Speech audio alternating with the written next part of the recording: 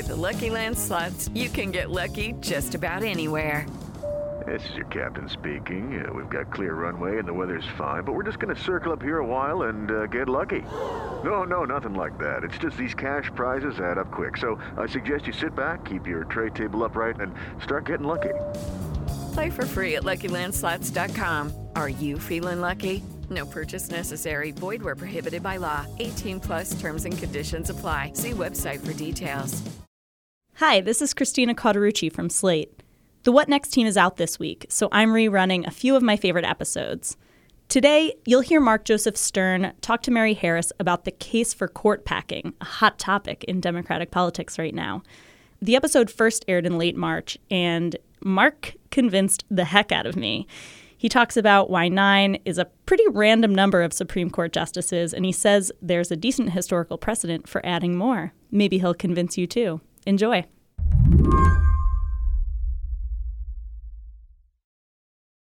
Can we count up just like how many people have started talking about changing how many justices are on the Supreme Court? Because the list is getting longer by the week, right? It's getting longer, and it's not just cranks anymore. Mark Joseph Stern covers the Supreme Court for Slate. We have Pete Buttigieg, the presidential candidate, Mayor Pete of South Bend. We have Kirsten Gillibrand. Kamala Harris has floated it. Those are big names. Those are not Redditors who are resistance moms freaking out. You can hear it in Mark's voice. He's all in for this idea. It's called court packing, adding extra seats to the Supreme Court to make sure it is politically balanced. And right now, that means more liberal, frankly. Okay, Mark, you work in the Supreme Court. Where are we going to put these extra justices? Like, are we cleaning out a broom closet in the Supreme Court for them? Where are they going to go? I have been thinking about that for so long. And I just don't know, because the bench right now is perfectly calibrated for 9 justices. There's 3 segments for 3 justices each. So I think you could probably squeeze the justices in and maybe expand it a little bit to get 2 more on. So I think an 11 justice court could be done without any architectural reforms. And then we could probably find like extra space in a storage closet for the chambers for the junior justices. Or maybe we'd put them off site. We'd like put them in a WeWork or something, until they grow in seniority. This idea sounds funny, right? Like almost impossible.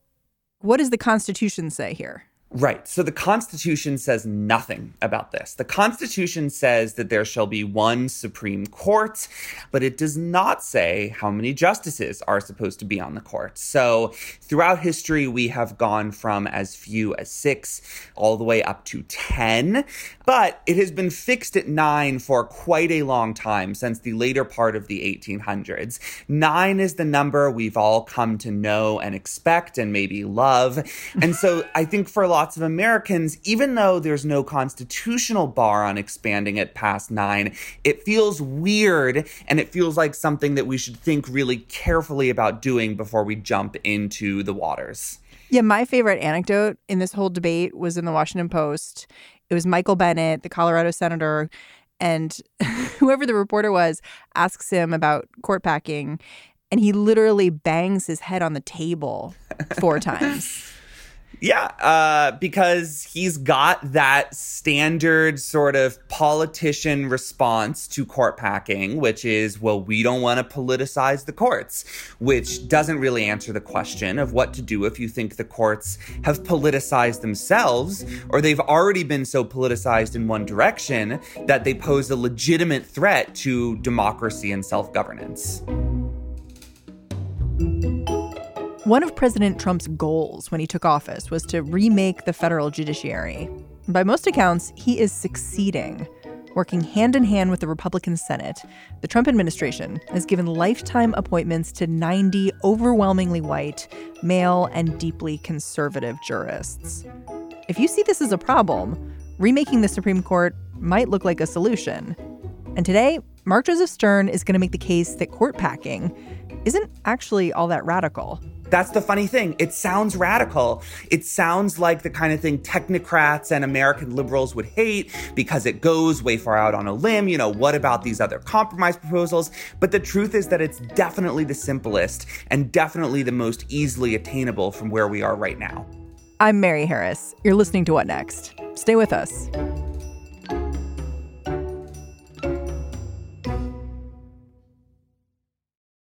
This episode is brought to you by Discover. When it comes to your finances, Discover wants you to know they are the credit card that is always there for you. With 24/7 U.S.-based live customer service, everyone has the option to talk to a real person anytime, day or night. Yep, that means no more waiting for, quote, normal business hours just to get a hold of someone. We are talking real service from real people whenever you need it. Get the customer service you deserve with Discover. Limitations apply. See terms at discover.com/creditcard. The people who are advocating for this idea of court packing, they are spoiling for a fight. Back in the summer, Tucker Carlson had this Harvard professor on his show to talk about the idea. And the two men took turns sneering and giggling at each other. So what I'm really in favor of is returning the Supreme Court to being a sort of nonpartisan institution that is set away from the sort of fray of ideological politics. But we can't do that until we add some seats to correct the balance that we've lost, really. I love it. Mark Joseph Stern says you can tell how serious these court packing advocates are simply by paying attention to the language they use. They know that conservative critics are going to pounce on them for trying to fill the judicial branch with liberal judges. They don't try to get away with talking about expanding the Supreme Court or opening up the judiciary. They've embraced the idea of packing the courts. It's a way to neutralize criticism before it happens. Or maybe it's just a way to throw the first punch. So when you tweet, pack the court, how is increasing the partisan Democratic representation on the court indeed nonpartisan? Well, when you encounter a jewel thief, you must steal things back, Tucker, as I'm sure you know. And look, when did you first see this idea of expanding the Supreme Court start to sort of come up in earnest? I think that after Kavanaugh's confirmation, groups like Pack the Court really became prominent, a part of the conversation, no longer fringe voices. And people started to sort of recognize that we now have 5 extremely conservative justices on the Supreme Court for the first time in a really long time, right? Since like the early 1900s. And so rather than wait for the court to inflict terrible damage on democracy, these so-called court reformers are trying to figure out how to fix the problem before it even really begins. Well, terrible damage to the democracy is kind of in the eye of the beholder, right? Like for some people, this is a victory. Yes, that is true, especially people who supported the Senate blockade of Merrick Garland in 2016. After Justice Scalia died, President Obama still had nearly a year left in office. And of course, Republicans led by Mitch McConnell created this new rule that no Supreme Court justice can be appointed within the last year of a president's term. And we should remind people, like Merrick Garland was this real compromise choice in a lot of ways, right? A foolish choice in a lot of ways, too, because President Obama was unable to recognize just how obdurate Republicans would be. But yeah, he was definitely a moderate compromise choice. He would not be the selection to push the court into a new liberal golden age. He was a moderate, and still Republicans refused to even give him a hearing. He was a peace offering, it felt like to me. Right. And so a lot of Democrats feel like not only did Obama get screwed over, but he got screwed over after being the most reasonable man in the room. And instead, Neil Gorsuch, a very far-right conservative, got that spot. So I think a lot of these people pushing for court reform are saying, we tried being moderate. We tried being reasonable. We tried the peace offering. None of it worked. So it's time for hardball politics. So hardball, that's what court packing is. And it seems kind of like a classic authoritarian move to me when you look at it. Well, authoritarianism is in the eye of the beholder too, right? So we've long had this struggle in American democracy between the power exercised by the courts and the Supreme Court and the democratic branches, right? Andrew Jackson famously, perhaps apocryphally, said that the court has made its decision. Chief Justice Marshall has made his decision. Now let him enforce it. The presidency of Abraham Lincoln was in some ways defined by a refusal to comply with court orders and a sort of rejection of the Supreme Court's legal authority. Those tussles are famous, but not necessarily famous examples of American authoritarianism. I think we've come to view them, or most of us have come to view them, as a kind of formative point in the court's development in a time when it was not as clear as it is today that the Supreme Court gets to say what the law is and the other branches are supposed to just automatically respect that. Yeah, I mean, I was surprised when I looked into it how flexible the number of Supreme Court justices was over the years. Like George Washington had 6, and then Jefferson added some folks. Abraham Lincoln added one with like the pure motive of getting through policies he wanted in regards to slavery, right? Yes, that is correct. But we don't really look back on them adding seats and say, wow, what a couple of authoritarians they were. How dare they mess with the divinely ordained number of justices to sit on the Supreme Court. So none of this is new. We're reviving an age-old debate at a time when it feels especially pertinent and topical. Well, so you're painting this picture of like a flexible court with like different presidents sort of adding and subtracting justices as they go. But then there was this moment where it seems like we cemented on the 9. And I wonder if we can talk a little bit about FDR, because he was the last president to really try to change the composition of the Supreme Court. Right. So, FDR came into office with these New Deal reforms that dramatically expanded the size of the federal government and also generally the government's power over employers. And at that point, the Supreme Court was still in its so-called Lochner era, when it would strike down basically any federal law that tried to regulate working conditions and employment and anything outside of like direct shipment of interstate commerce, and also would strike down really basic protections like minimum wage laws and maximum hour laws. And so FDR saw a lot of his early reforms either sort of clipped or struck down entirely by the Supreme Court. After he won that landslide election in 1936 and said, you know what, I'm not going to mess with this anymore. I'm not going to have to just listen to what these 9 old men say is constitutional and unconstitutional.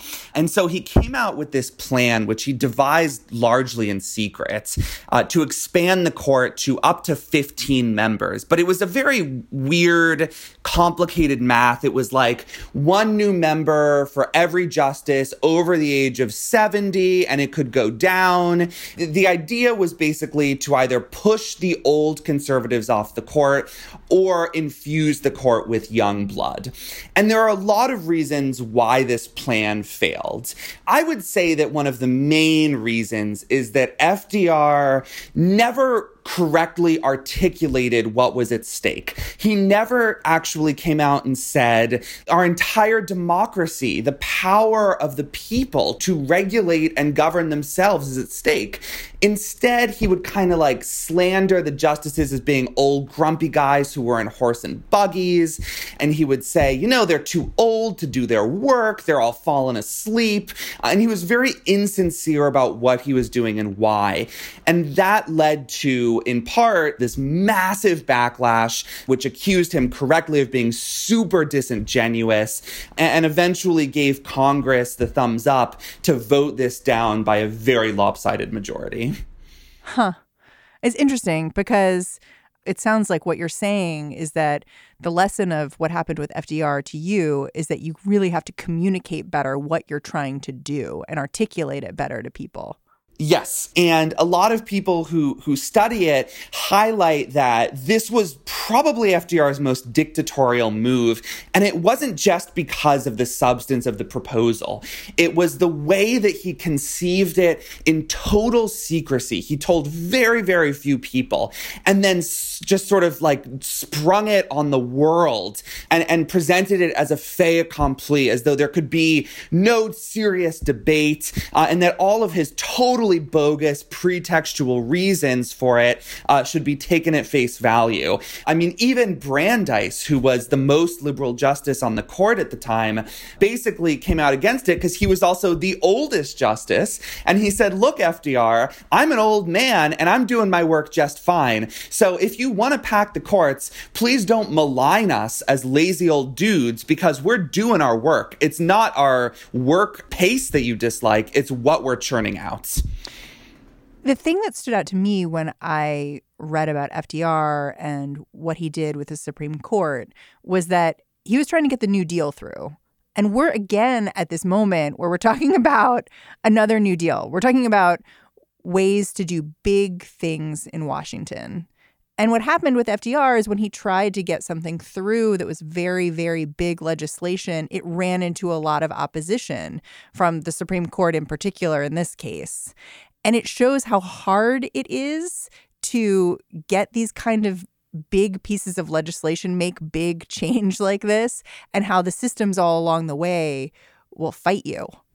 Yeah, because there are a gazillion veto points in American democracy. And even after you've jumped all the legislative hurdles, you still have to deal with the courts. And at this point, I think it's fair to say, given the precedent set under Obama and Trump, pretty much anything Democrats pass, if they ever get power back, is gonna be blocked by a lower court. And it's gonna go to the Supreme Court.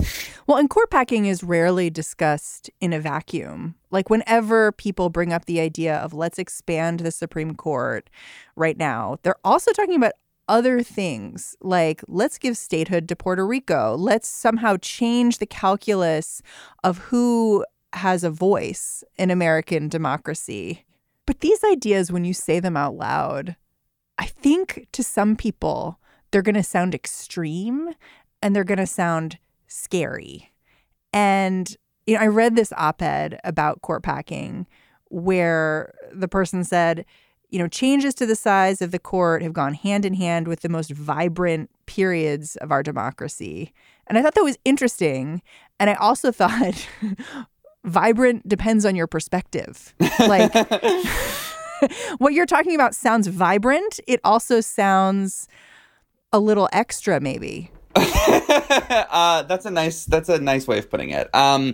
You know, I would say that in terms of the broader constitutional reforms, if somebody proposed the Senate today and it didn't already exist, we would all think that they were totally crazy, right? Because we have a basic principle of one person, one vote in this country. And yet the Senate converts a resident of Vermont's vote into a bunch more votes than a resident of Texas. That feels wrong. You don't get to do that with the House. You can't do that with state legislatures. So the Senate is a radical and sort of radically anti-democratic idea in itself.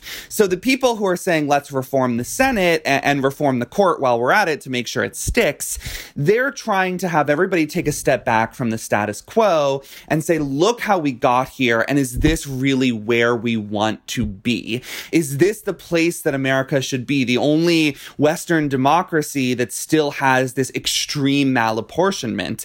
And if not, what are the, vibrant ideas that we can engage with to try to fix the problem? And if we get too into the weeds with originalism and we have this love affair with how everything is right now or how it was in 1789, then we kind of forget that we're supposed to be growing. And when democracy stands still, it's kind of like a shark, right? It just dies.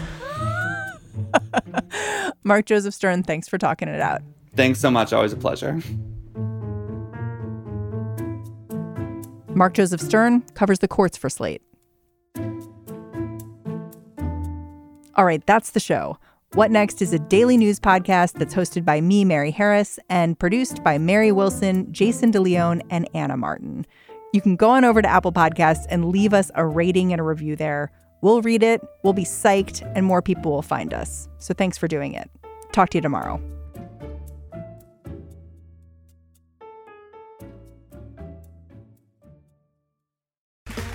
Okay, round two. Name something that's not boring. A laundry? Ooh, a book club. Computer solitaire, huh? Ah, oh, sorry, we were looking for Chumba Casino. That's right, ChumbaCasino.com has over 100 casino-style games. Join today and play for free for your chance to redeem some serious prizes.